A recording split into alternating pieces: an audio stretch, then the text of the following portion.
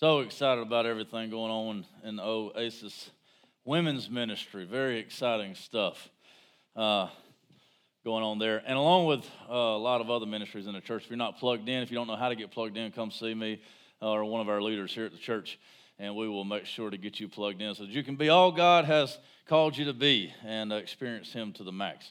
Let's get into the sermon today. The Lord has really got me excited this week. I've been spending time in the Word, and I have been getting excited about seeing how the Old Testament absolutely confirms everything that Jesus Christ said. You can't make this stuff up. You can't make it fit in there. I'm going to read the story to you today, and you'll know exactly what I'm going to preach before I preach it, okay? If you've been here any length of time at all and you've seen how we use the Old Testament and how Christ teaches us to understand the Old Testament and how the apostles teach us to understand the Old Testament. So we're going to start preaching here in just a minute, but before we do, I want to pray for us. I want to ask the Holy Spirit to come and teach us and lead us in all things and to take the Word of God and not just have it proclaimed in a way that is moving, but take it and actually write it on our hearts. You know, I don't think that motivational speeches or moving speeches, I don't think they're worth a hill of beans. I really don't.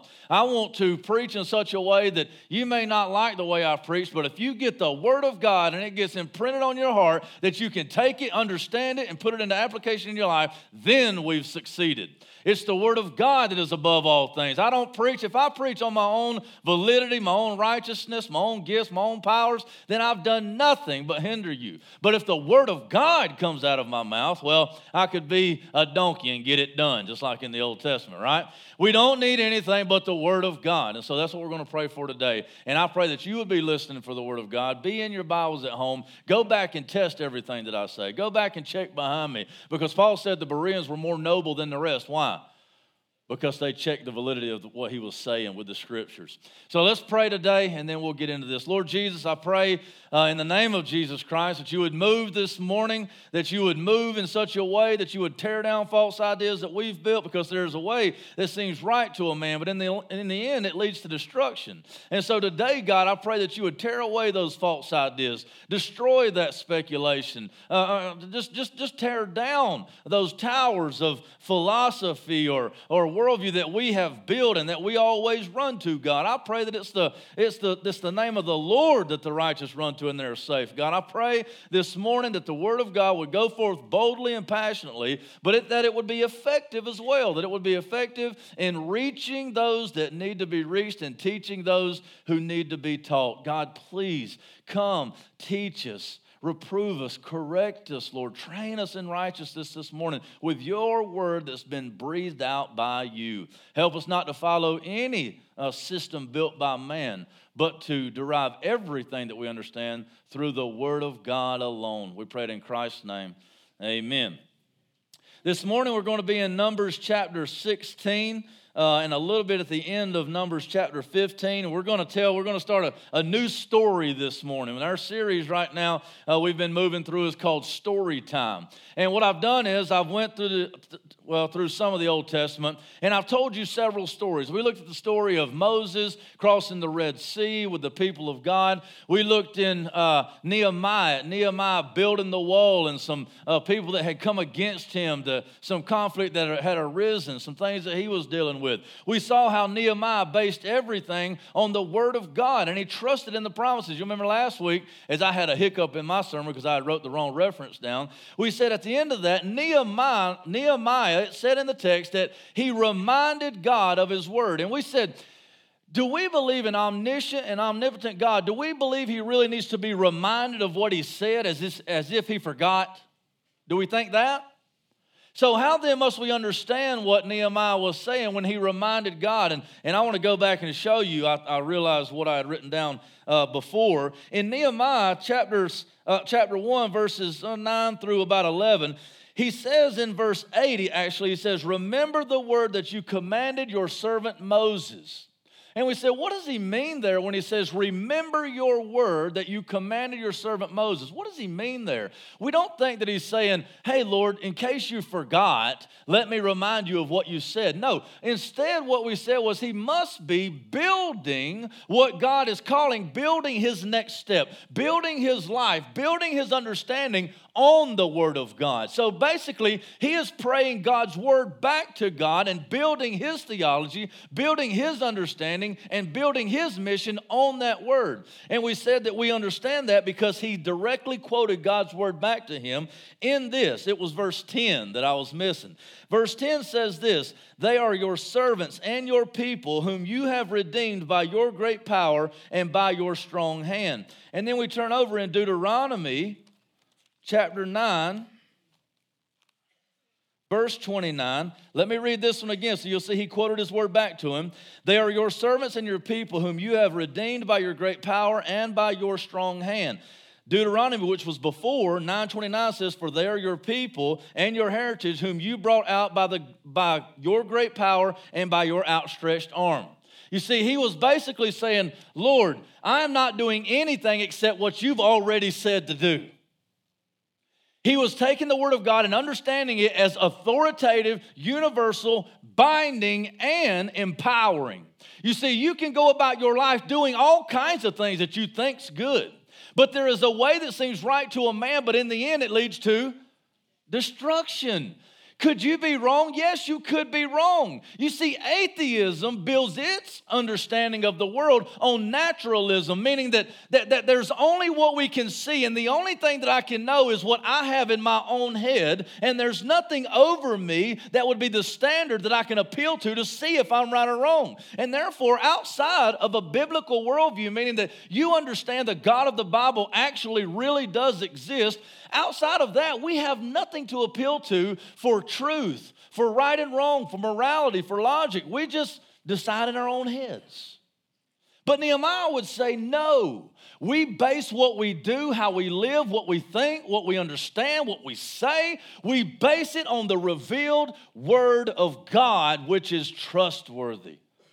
As we were singing that song and it said, I can't believe the price you paid for me. I can't believe it either. You know, as we look at the Bible, the thing about the Bible is that it is trustworthy. How many of you have been hurt by those closest to you? How many of you have been devastated because of liars in the world? How many of you are liars or have been in the past? Those of you who didn't raise your hand just did it right now. Okay? We're all liars. You can't tell me you've not told a lie. And what do liars do? They tell lies. You see, we're all born with a sinful nature, and we cannot be trusted. The only way that we can be trusted is if we are founded on the Word of God and if we have God's Word coming out of our mouth. This is why it is so important that the preacher, the church, and any member of it must found everything on the Word of God. Otherwise, we have nothing else, church. Whether it be me or any other pastor of any church, maybe some of you are visiting today. If your pastor at your home church is not preaching the Word of God rightly, then you need to go somewhere else. Don't listen to that man. Don't listen to him because he has nothing to appeal to. These are just thoughts. And maybe he's great. Maybe he's smart, but he's not God. Amen?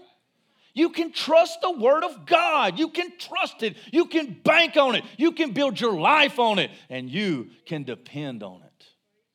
Now, when we get into the Word of God in this story right here, we're going to see, I started writing this post and I started dialoguing with myself and with some other people about the problem of sin in our area, in our context, in our culture, in our country. And I started thinking, everybody's saying, oh, we're near the end times. And I don't disagree with that. I do believe the end is pressing near.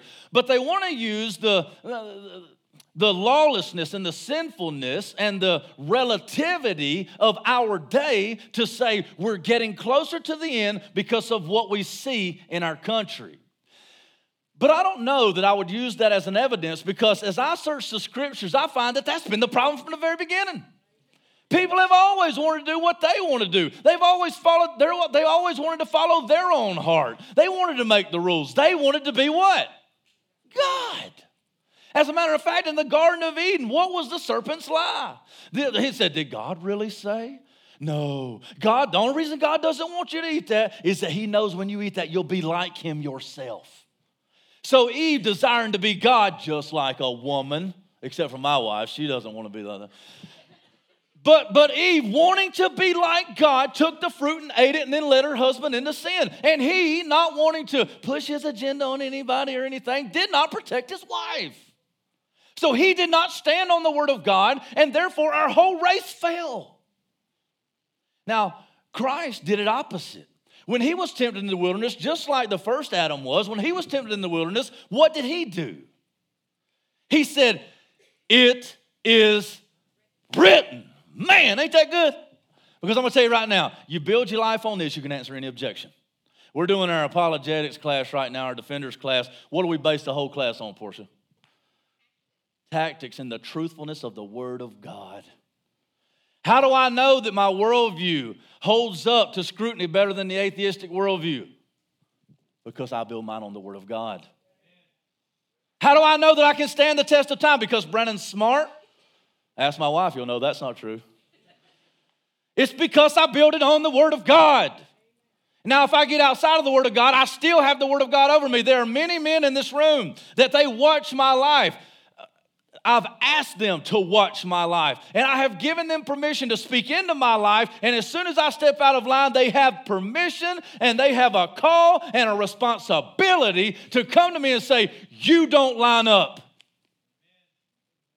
And I do the same to them. You don't line up. It's not that you don't line up with me, and I don't line up with you. No, do we line up with the Word of God? We build our life on it. Now you say, get to the story already. You're starting to holler and you ain't even started. Woo, man. All right, so Numbers chapter 16. Now, you know we started this thing a while back. We're going to stand to read the Word of God out of respect for God's Word. So let's stand, and we're going to read the Word of the Lord. And I'm going to have to start back in 15 just a little bit to give you a hair of context. And then we'll read. I want you to ask the Lord, show me what this story is all about, and we're going to roll through it. All right, so we're going to go from verse 27, and we're going to read a good bit, so I hope your legs are all right. If your legs are hurting and you need to sit down, I won't take it as disrespect. Go ahead and sit down, and I'm being serious, especially some of you more mature folk. Now we're looking at Numbers 15, starting in verse 27. If one person sins unintentionally, he shall offer a female goat a year old for a sin offering, and the priest shall make atonement before the Lord for the person who makes a mistake. When he sins unintentionally, to make atonement for him, he shall be forgiven. You shall have, now here it is, pay attention. You shall have one law for him who does anything unintentionally, for him who is native among the people of Israel, and for the stranger who sojourns among them. So for Israel and for everybody else, there's one law. One law, okay? It says, but the person who does anything with a high hand, whether he is native or a sojourner, reviles the Lord, and that person shall be cut off from among the people. Because he has despised the word of the Lord and has broken his commandment, that person shall be utterly cut off. His iniquity shall be on him. You walk outside of the word of God, you're cut off from God. You're cut off from reality. There is no hope for you outside of the word of God. He goes on, while the people of Israel, now this is going to be important to the story, so pay attention. While the people of Israel were in the wilderness, they found a man gathering sticks on the Sabbath day. And those who found him gathering sticks brought him to Moses and Aaron and to all the congregation. They put him in custody because it had not been made clear what should be done to him. And the Lord said to Moses, the man shall be put to death. All the congregation shall stone him with stones outside the camp. And all the congregation brought him outside the camp and stoned him to death with stones as the Lord commanded Moses. Now you say, man, don't be picking up sticks around the Lord.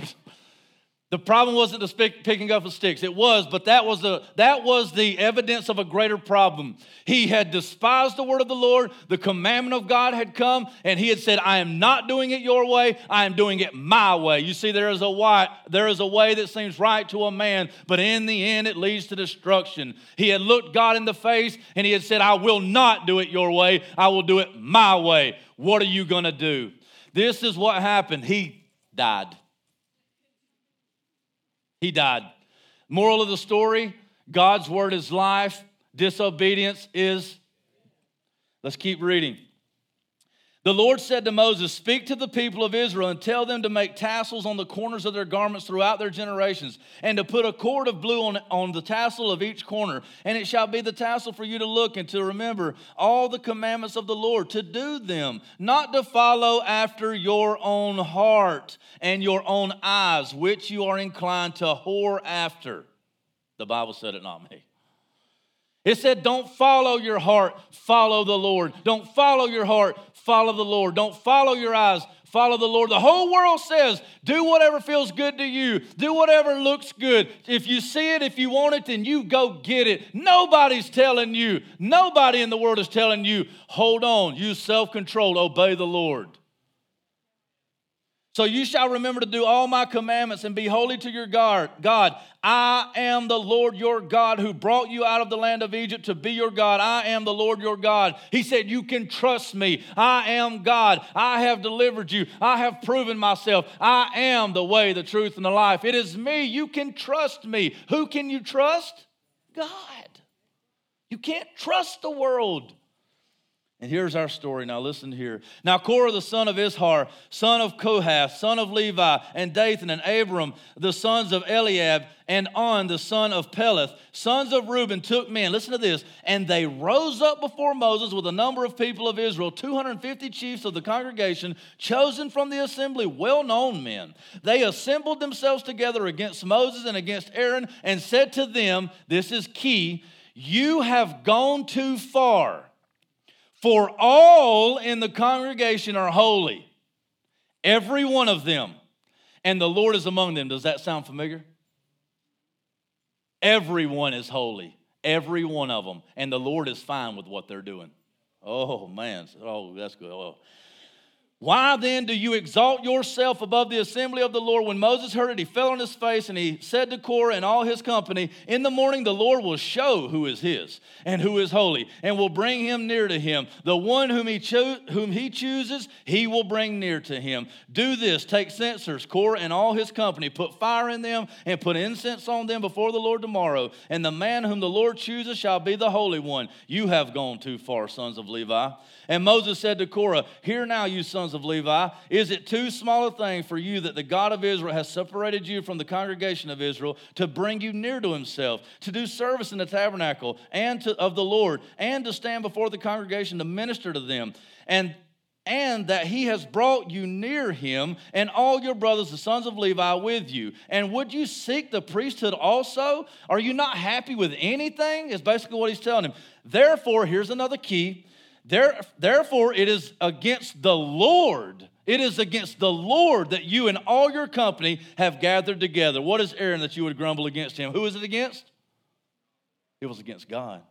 And Moses sent to Dathan and Abiram, the sons of Eliab, and they said, we will not come up. Is it a small thing that you have brought us out of the land flowing with milk and honey to kill us in the wilderness, that you must also make yourself a prince over us? Moreover, you have not brought us into a land flowing with milk and honey, nor given us inheritance of fields and vineyards. Will you put out the eyes of these men? We will not come up. And Moses was very angry and said to the Lord, do not respect their offering. I have not taken one donkey from them, and I have not harmed one of them. And Moses said to Korah, be present, you and all your company, before the Lord, you and they and Aaron tomorrow. You be here tomorrow, and we'll see what happens. That's what God was saying. That should resonate with every one of you men out there.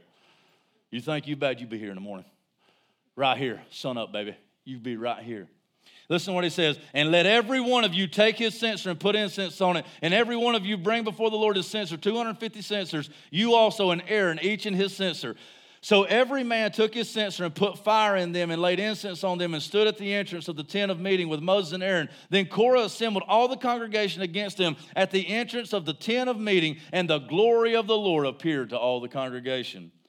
And the Lord spoke to Moses and Aaron, saying, separate yourselves from them in a moment. And they fell on their face and said, O God, the God of the spirits of all the flesh, shall one man sin, and will you be angry with all the congregation? And the Lord spoke to Moses, saying, say to the congregation, get away from the dwelling of Korah, Dathan, and Abiram. Then Moses rose and went to Dathan and Abiram, and the elders of Israel followed him. And he spoke to the congregation, saying, depart, please, from the tents of these wicked men, and touch nothing of theirs, lest you be swept away with all their sins. So they got away from the dwelling of Korah, Dathan, and Abiram. And Dathan and Abiram came out and stood at the door of their tents, together with their wives, their sons, and their little ones. Now listen to this. And Moses said, hereby you shall know that the Lord has sent me to do all these works, and that it has not been of my own accord. If these men die as all men die, or if they are visited by the fate of all mankind, then the Lord has not sent me. But if the Lord creates something new, and the ground opens its mouth and swallows them up with all that belongs to them, and they go down alive into Sheol, then you shall know that these men have despised the Lord.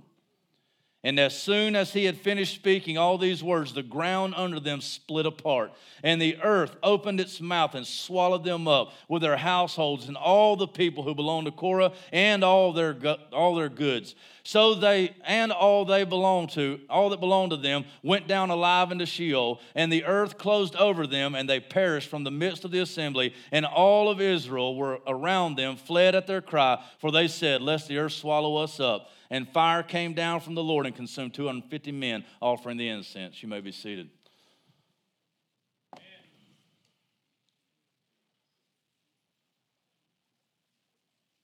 That's the word of the Lord. Now I'm going to read a little bit more in here in just a little bit, because I want to show you what the result is of these words. Now, we just read the Bible, and I think the Bible, we could just say, praise the Lord, listen to him or die, let's go home. Because in the story, we understand that it's the word of God that stands the test of time. And all who contradict or come against or conflict with or go to battle with the word of God, God himself, they lose in the end. There is no overcoming. There is no overpowering. There is no standing in the face of God's word. We must align with God's word, or there is no hope for us. Now, as we do this and as we read this story, you see, we can do what has been done in the Old Testament for years and years and years, and we can say, okay, now, listen, with God's help, you can do it. Obey and go home. But we've got to find the ultimate meaning behind this text, and we've got to understand it doesn't matter how hard you work. Can you observe the word of the Lord? Can you observe it perfectly? No, we're all sinners. All have fallen short of the glory of God, right? We have all sinned and fallen short of the glory of God. We can't uphold, we can't keep, we can't live out the word of God like it should be lived out. You see, we live in a world it mirrors the world that Moses was living in. It absolutely mirrors it. You see, Moses came and he said, this is what the word of the Lord is. And he laid down the law. He said, we see that in Numbers 15, that the word of the Lord is defined as universally and unequivocally authoritative. He laid it down that way. And I think all reality testifies of this fact. He says, you shall have one law for him who does anything unintentionally, for him who is a native among the people of Israel, and for the stranger and the sojourners. You see, there is one law that is binding on every person on the face of the earth. And that's the law of God. It is our natural law as well. God has put this in place. Why do you think it is that people who have never heard the Bible, they still think it's wrong to murder too? They have a working 10 commandments that is revealed to them in nature. It is revealed to them in their hearts. They live as image bearers of God, so they know. Romans chapter 1 tells us that what needs to be known about God is revealed clearly to us, but we suppress the truth in unrighteousness. We want to do what we want to do. So we say, no, I will not do what I know to be righteous, but I will suppress that truth in my unrighteousness. I want to sin. I don't want to do these things. I want to live like I want to live. I want to have sex. I want to spend all my money on me. I want to whatever. I want to live like I want to live. We hate authority. You see, it happened in Moses' day. Listen to what happened. Moses laid down the law. He said, you are not to follow your own hearts. Listen to what he says here in 39 and 15. And it shall be a tassel for you to look and remember all the commandments of the Lord, to do them, not to follow after your own heart and your own eyes, which you are inclined to whore after. What is it to whore after something? It is to sell yourself for it. You see, that's what we are doing when we are following our hearts and going for the desires of our hearts instead of for what the Lord has shown us to be right. We belong to God, but we sell ourselves out for those measly little pleasures. You see, sin is only good for a season, but in the end, it leads to destruction. Sure, it's going to feel good for a little while, but it's like the beautiful image bearer of God selling herself on the corner, turning tricks for a few bucks. Don't you see? You were intended for so much more. He says, don't give yourself away for these little bits of pleasure when God wants you to have it all. He says, don't follow after your heart. There is an authority out there. It's the Word of God. And the Word of God is not resting over you saying, do this, don't do this. It's not that type of authority. But it is the Father, our Father who art in heaven. Hallowed be thy name. You see, He wants the best for you. Jesus Christ prayed in John chapter 17, the high priestly prayer, Father, I pray that you would be with them and keep them, that they would be one even as we are one, that they would experience all of my glory, and that they would be filled full. He said in John 10, he said, I came so that they might have life and they might have it abundantly, to the fullness of it. Are you selling yourself short by following your heart?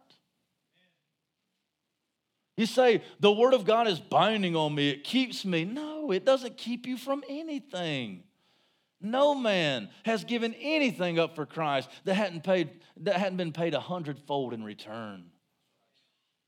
It's God who is the treasure. It is God who is the goal. It is Christ who is the prize. You see, so it sets itself up.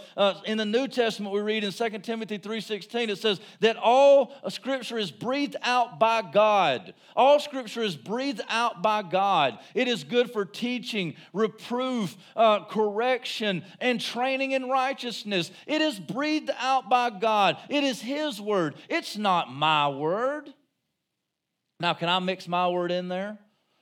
Sure I can. If I make mistakes and I do that, that's why you test behind me or anybody else proclaiming the Word of God or you reading the Word of God. You see, many people want to exalt their understanding, but the Bible says it's not open to personal interpretation.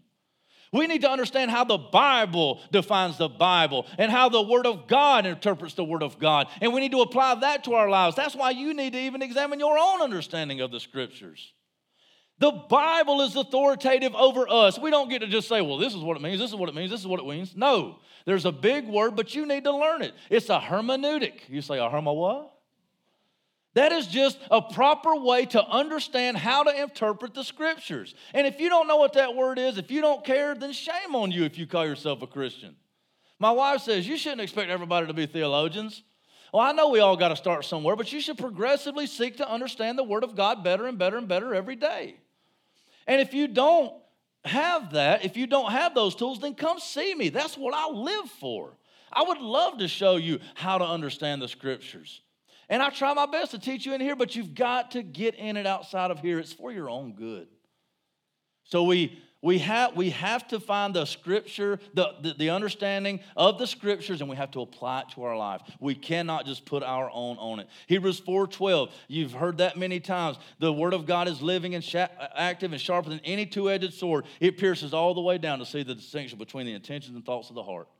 You see, the Word of God is what judges us. They were looking at Moses, and they said this to Moses. They said, you have gone too far, for all in the congregation are holy, every one of them, and the Lord is among them. Is this not our day to a T?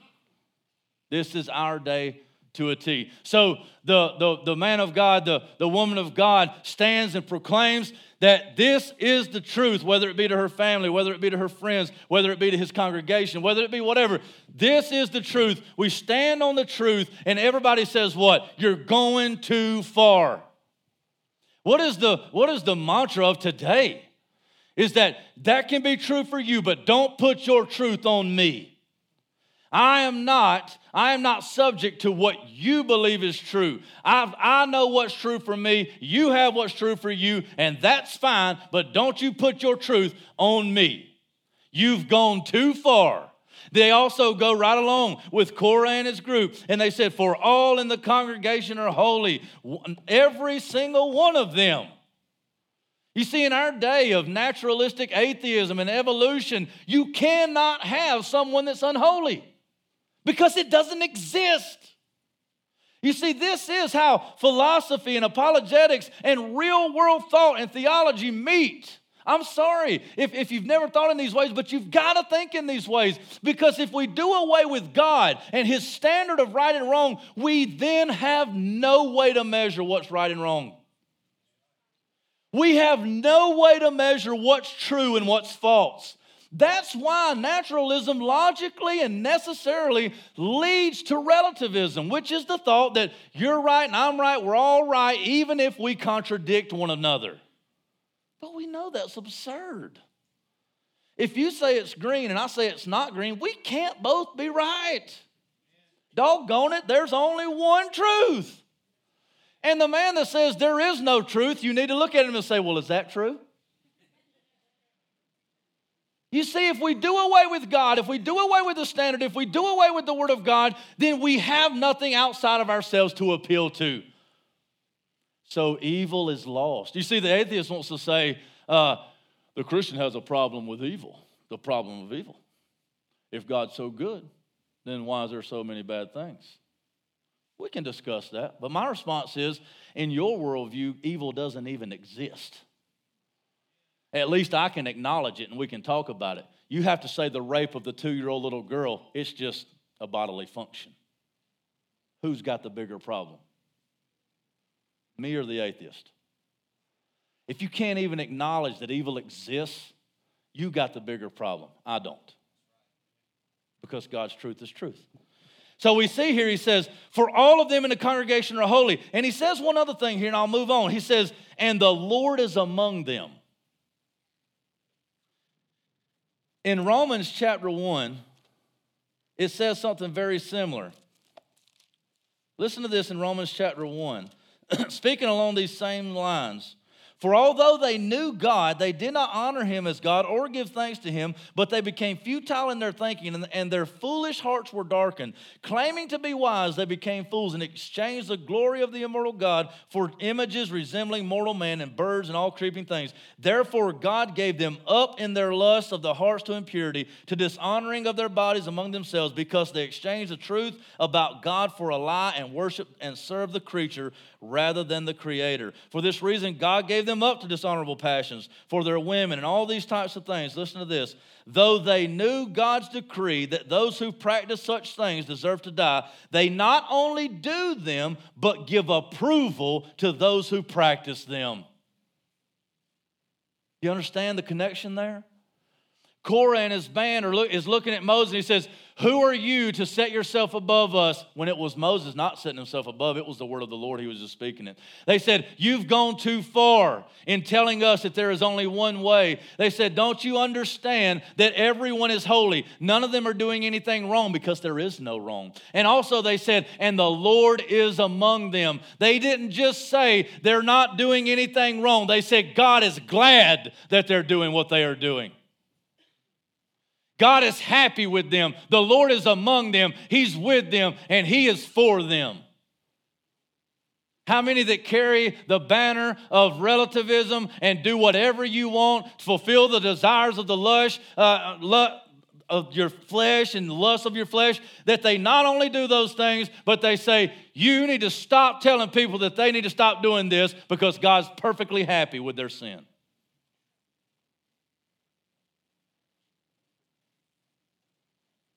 We get to talking about huge issues like homosexuality, the big ones in the media right now, and all these things. And we're not saying that once you do these things that you're cut off. No, we're saying that you need to repent of these things, and that in the repentance towards Jesus Christ, there is hope of redemption. There is hope of regeneration. There is hope of the washing of the water with the word. We set the standard. We preach the gospel. We preach the law of God. We preach sin. We do preach hell because hell is hot and eternity is a long time. But we preach hope. Yes, you've broken the law, but there was one who came to set you right with the Lord, even though you've broken the law. Get to that part of the story. So it's so good. All right, we continue on. You see, they were saying, you're wrong, you're wrong, you're wrong. But it was the man of God speaking the word of God, not on his own authority, but on the authority of God himself. We continue on. We see that Korah and his followers, they refuse to submit to God's word rather than follow their hearts. We see them time and time again push back, push back, push back. And then we see that Moses is saying that this is not my word. This is the word of God. And we see they made false accusations to him in saying, in all kind of verses here, I'll pick one out here in verse 13. It says, it is a small thing. This is Dathan responding back to Moses. He said, is it a small thing that you have brought us out of the land flowing with milk and honey to kill us in the wilderness, that you must also make yourself a prince over us? See, he looks at Moses, who's proclaiming as an ambassador of Christ. Read 2 Corinthians chapter 5. Moses is an ambassador of Christ. He's speaking on God's behalf, Christ's behalf too, but God's behalf here in the text. He is speaking the word of the Lord. We know that because it says, the Lord said to Moses, and Moses repeated it. You see, he's not making himself out to be the prince. We could go back into Exodus 4:10 through 16, where God called Moses specifically and empowered him there. It wasn't Moses' word. It was God's word. And they were accusing Moses of setting himself up. But God would do what? He would vindicate him. You see, they felt judged by Moses. They felt judged by Moses. But did Moses stop in his proclamation of the truth because they felt judged? Did he? How many of you, now here is an encouragement and here is a spur to you to get your tail out there and open up your mouth and let the word of God come out. Because I know many of you. I know you. I've talked to you. I've had conversations with you. And you say this, well, I just don't want anybody to think I'm judging them. I just don't want to hurt anybody's feelings. Who am I to tell them that what they're doing is wrong? You're a carrier of the truth is what you are. You proclaim the word of God is what you do. You open up the Bible is what you do. You don't speak on your own behalf. Just like Moses. Even Jesus said what? I did not come to do my own will, but the will of the one who sent me. No, you don't presumptuously say, you need to do as I do. No. You need to go in love, sharing the word of God, and you need to say, look, this is what I've seen, this is what I'm seeing, and we need to work on this. Let's pray, let's talk, let's get into this Bible and see where we both need to change. You see, you are not the one judging them. Don't ever say now if you're judgmental, if you're kind of a judgmental prick, maybe you are judging them, okay? I don't know. Maybe you need to repent of that. But if you are in love with the right motives going and you've taken the log out of your own eye so that you can then see to get the speck out of your brother's eye, don't not go because you think, well, I don't want to judge. I don't want to judge. I don't want to push No, don't do that because you're not the one that's judging. If they feel judged, it's not because you're the one judging them. Not if you're going in love with the word of God. In Hebrews chapter 4, verse 12, and we just quoted this but I want to read it to you because it says very clearly that we are not the one who judges, but it's the word of God. Listen here. For the word of God is living and active, sharper than any two-edged sword, piercing to the division of soul and spirit, of joints and marrow, and listen to this, and discerning or judging, same word, and discerning or judging the thoughts and intentions of the heart. And no creature is hidden from his sight, but all are naked and exposed to the eyes of him whom we must give an account.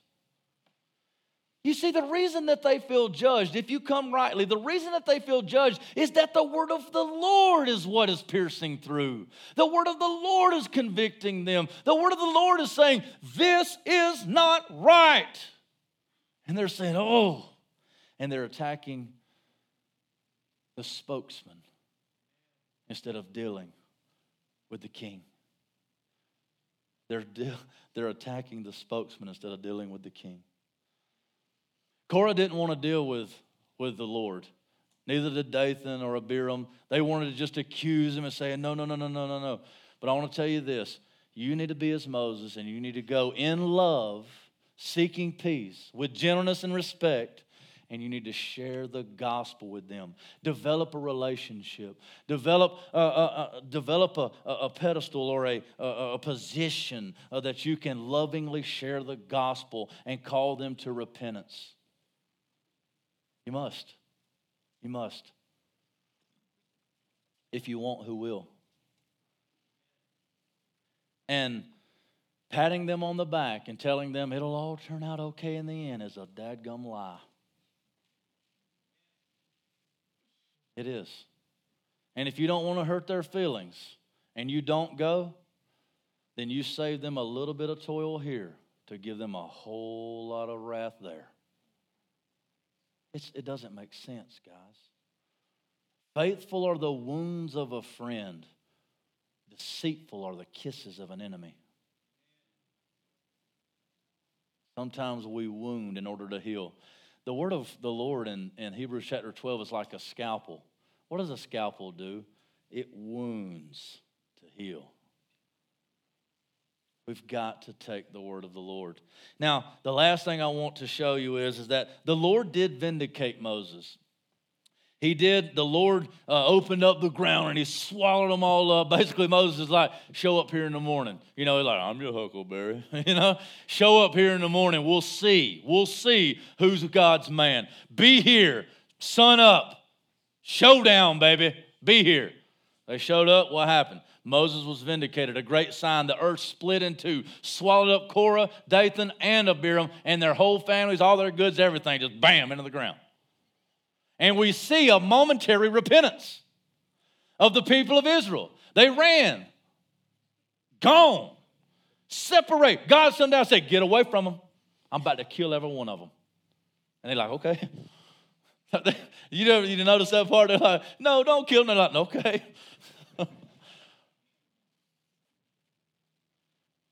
Ground opens up, swallows them up. But I want to show you something. This blew me away when I saw it. Starting in verse 41, check this out. So sometimes we feel our guilt, right? Sometimes we hear a word from the Lord and we're like, oh man, I stink. And we'll have a momentary repentance. We'll do good for a little while, right? We'll will it. We'll grit our teeth and we'll say, doggone it, I'm going to read my Bible and I'm on. Listen to this. After the ground opens up and swallows the whole camps, everything in it, listen to this. But the next day, y'all know what's coming, don't you? But the next day. Now, I want you to just think, if we were here in Landrum, South Carolina, right? And we were here like Brother Charles stood up and said, Brandon, you're a liar. Who do you think you are? And I'm like, let's let the Lord settle this. And all of a sudden, it just said, whoo, swallowed Charles up, closed back up. We just kept on going. Now, the next, 10 minutes later, somebody else will stand up and say, you're a liar.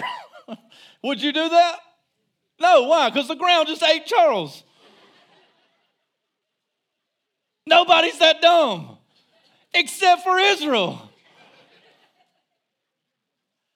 But the next day, not that you would really do that, Charles. I know you love Jesus and you love me, right, brother?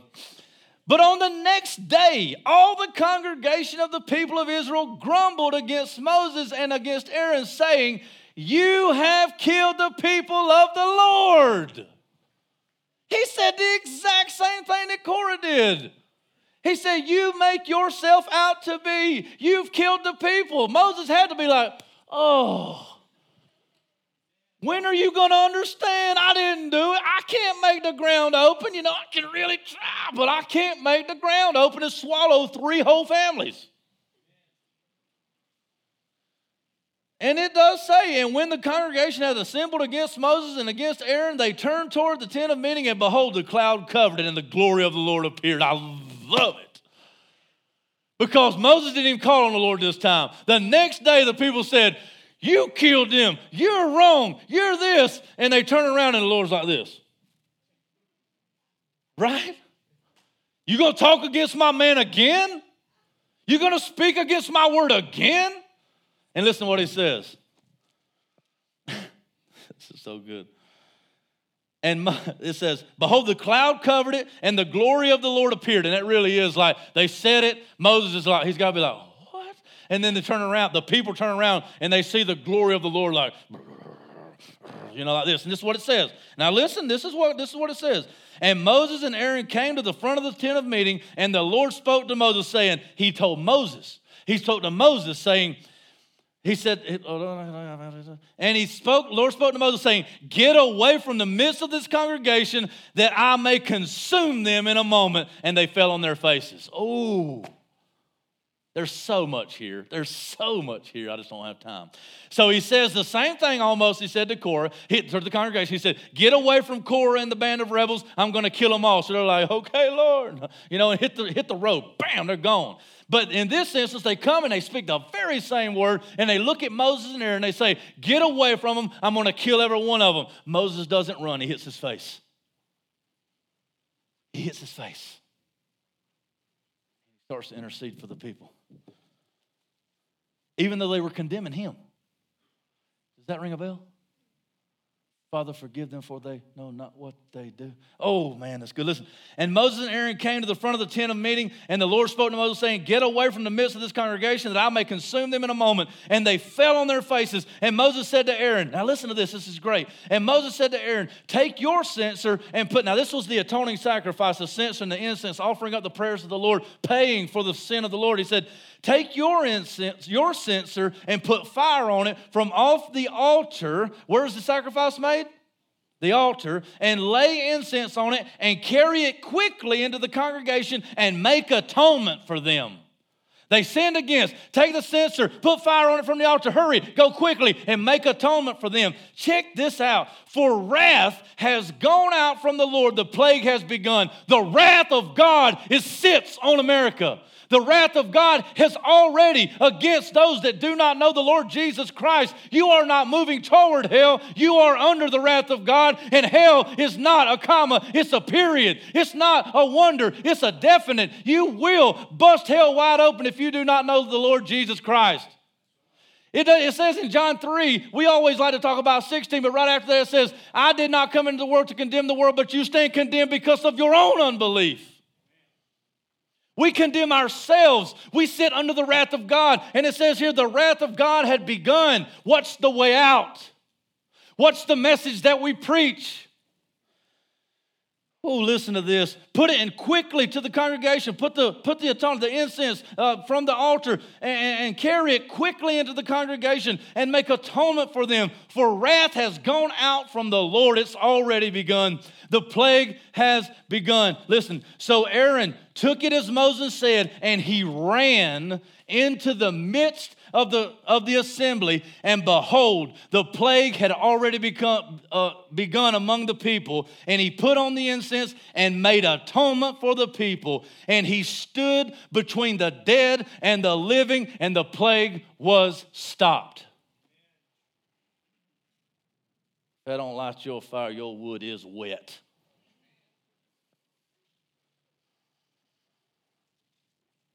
You get the picture? Get the picture? Word of the Lord came down. Moses delivered the word of the Lord. Korah said, who do you think you are, setting yourself up as king over us? You have no right. None of us are doing anything wrong. We're all holy, and the Lord approves of everything that we're doing. Moses said, is that true? Is that so? Then you be here in the morning, and we'll see what happens. The Lord was not pleased, and they were outside of the word of God, not Moses. And so the Lord swallowed them up, in judgment and vindication of God's man and God's word. The very next day, the Israelites raise up and do the same thing again. And the Lord says, get away from them. I'm going to kill them all. And the mediator between God and man at that time, Moses, fell on his face and cried out to the Lord. He sent the high priest with the atonement running into the crowd, screaming, the Lord is making atonement. The Lord is making atonement. And this is what happened. The wrath of God was coming, and it was met with the atonement, and it stopped. To go no further. You know how many died that day? 14,700 people, not counting Abiram, Dathan, and Korah's families. Message of the gospel. If you can't hear the gospel in that, you can't ever hear it anywhere, ever. Go to the New Testament. I want to give you a couple of windows to see this beautiful and magnificent gospel. Romans chapter 3, let's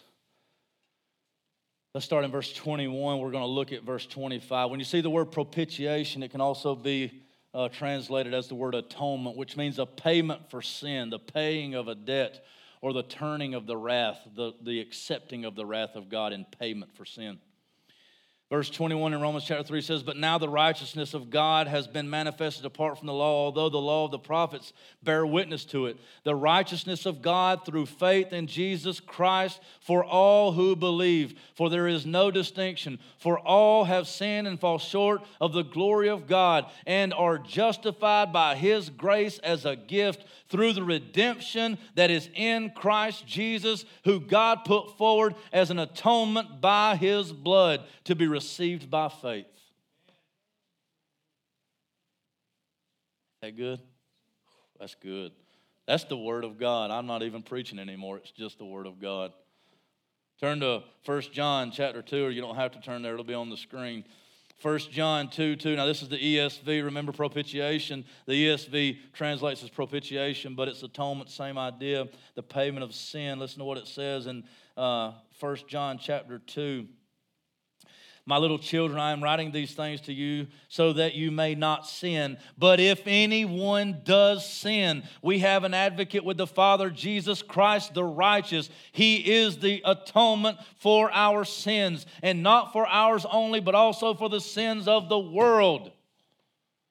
Who among you has sin in his life? Don't you know the wrath of God abides on you, and it is guaranteed? The only thing to stop the wrath of God that will pay for your sin is the atonement of Jesus Christ. And so therefore I, like Aaron, running among you, and I make the atonement. I look and I lift up the atonement, and I say, it's Christ. It's Christ. Christ is the atonement for sin.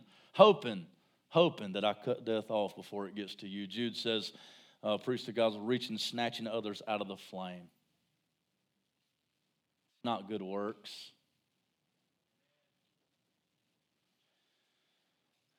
As the band comes up and as I finish up here, two other things I want to say. I want you to know that I know that I see some new faces in here. I see some new visitors. You may have never heard anybody preach a message like this. You may have never heard anybody yell like that, and I apologize for that maybe. But here's the end message. Here's the end thing. I know that you know you're a sinner. I know that. You may suppress that truth in unrighteousness, but I know that you know you're a sinner. I know that you know there is nothing that you can do to make up for that sin, because there's not a person in here with a time machine. If we've broken one part of the law, we've broken the law as a whole, and therefore we deserve death. All have sinned and fallen short of the glory of God, and the wages of sin is death. Death is coming for you, not just physically, but also eternally. And the only thing that can stop that wrath, that can stop that death, and set you on the path of righteousness is the atoning death of Jesus Christ on the cross that was sealed with a promise by the Holy Spirit at the resurrection of Christ and upon salvation. You cannot escape the wrath of God apart from the atoning death of Jesus Christ. You cannot do it. You see in Numbers chapter 16, we see that a demonstration of power couldn't get them into the kingdom. It couldn't help them escape the wrath of God, maybe for a little while. Fear of judgment couldn't do it. Signs and wonders couldn't do it. They were demonstrating God's power, but it wasn't enough. Ethnicity wasn't enough. You understand that Korah was of the tribe of Levi. They were heirs of God. They didn't even get any land because they got God himself. Ethnicity won't do it. Your family won't do it. Being in a subculture in America of the Bible Belt, everybody believes in Jesus, will not do it. You must have Christ yourself. The atonement must be applied to you. You see, we believe in penal substitutionary atonement, meaning that he paid the price for your debt, not just our debt. Don't you understand that you must accept Christ? Don't you understand that you must be covered in the blood? Don't you understand that he must be your Lord and Savior, not with some blab it and grab it? I got no time for that. I don't have time for halfway Christians because they don't exist. Today, this day, do not harden your hearts as in times past. Today is the day of salvation. Is he your God? Is he your Lord? Is he your Savior? Does the blood of Christ cover you? Examine yourself to see whether or not you be in the faith. What's your priorities? Do you submit yourself to the Word of God? Or are you like Korah, raising up and saying, I want to do what I want to do? You said, are you telling me obedience is the key to gaining access to Christ and to heaven? No, but I'll tell you this. It's the evidence by which we know we have gained access. 1 John says, by this we know that we have come to know him if we keep his commandments. The one that says that he knows him but does not keep his commandments is a liar, and the truth is not in him. I don't say this to hurt your feelings. I say this in pleading with you. Without Christ, you're dead. Without Jesus, you're dead. Without the atonement, the wrath of God rests upon you. And I don't want you to die and go to hell. I don't want you to experience death here on earth. Do you want your reward to be here? You see, for the Christian, this is a momentary land in which we are strangers waiting.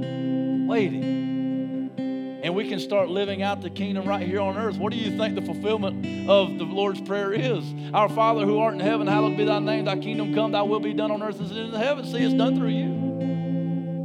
You are ambassadors of Christ.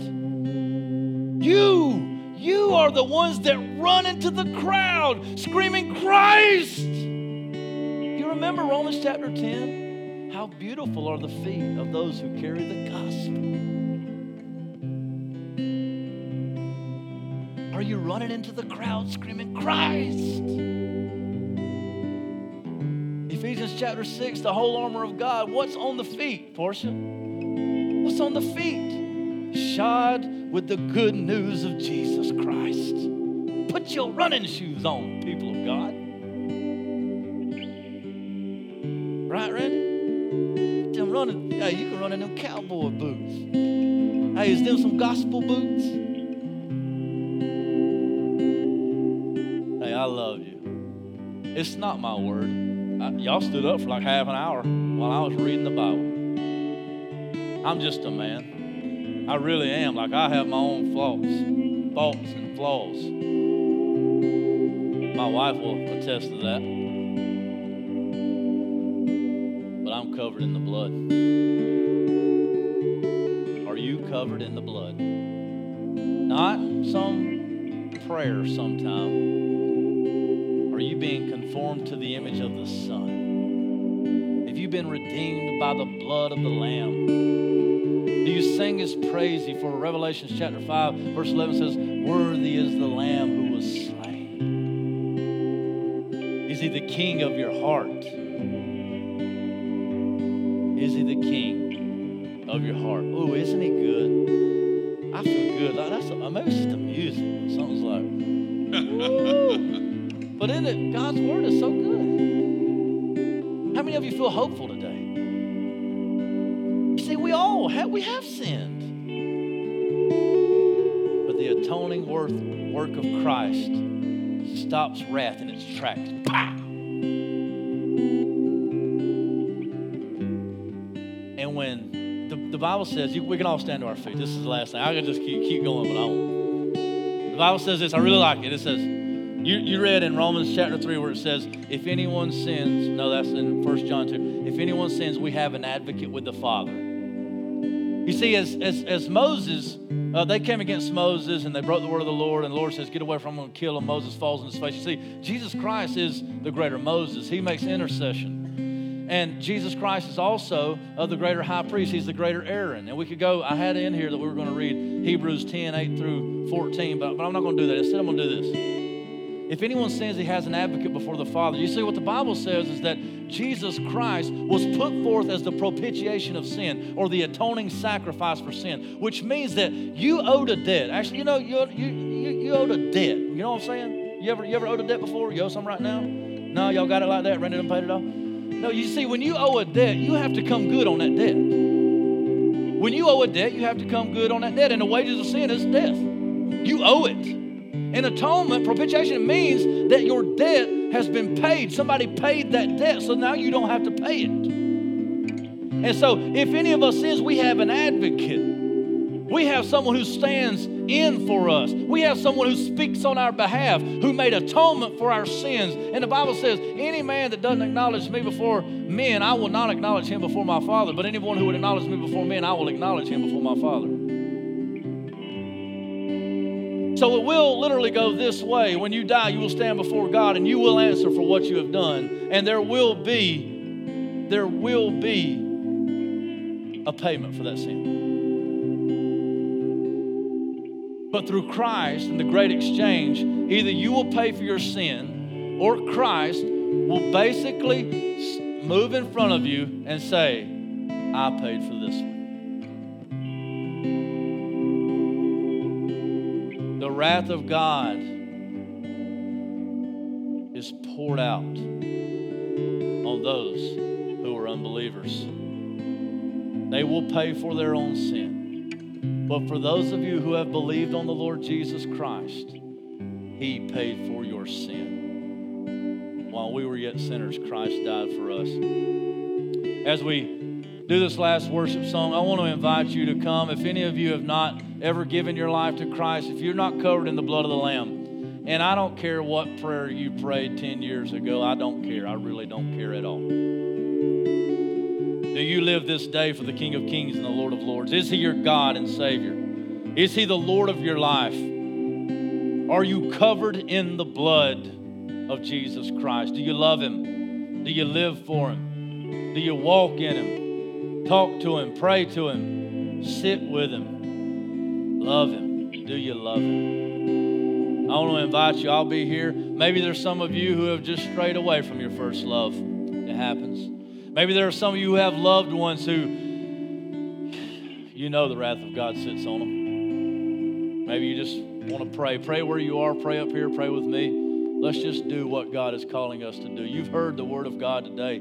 I read half the book. Respond accordingly. Respond accordingly. The Bible is so good because the Word was made flesh. Respond accordingly. Jesus is King.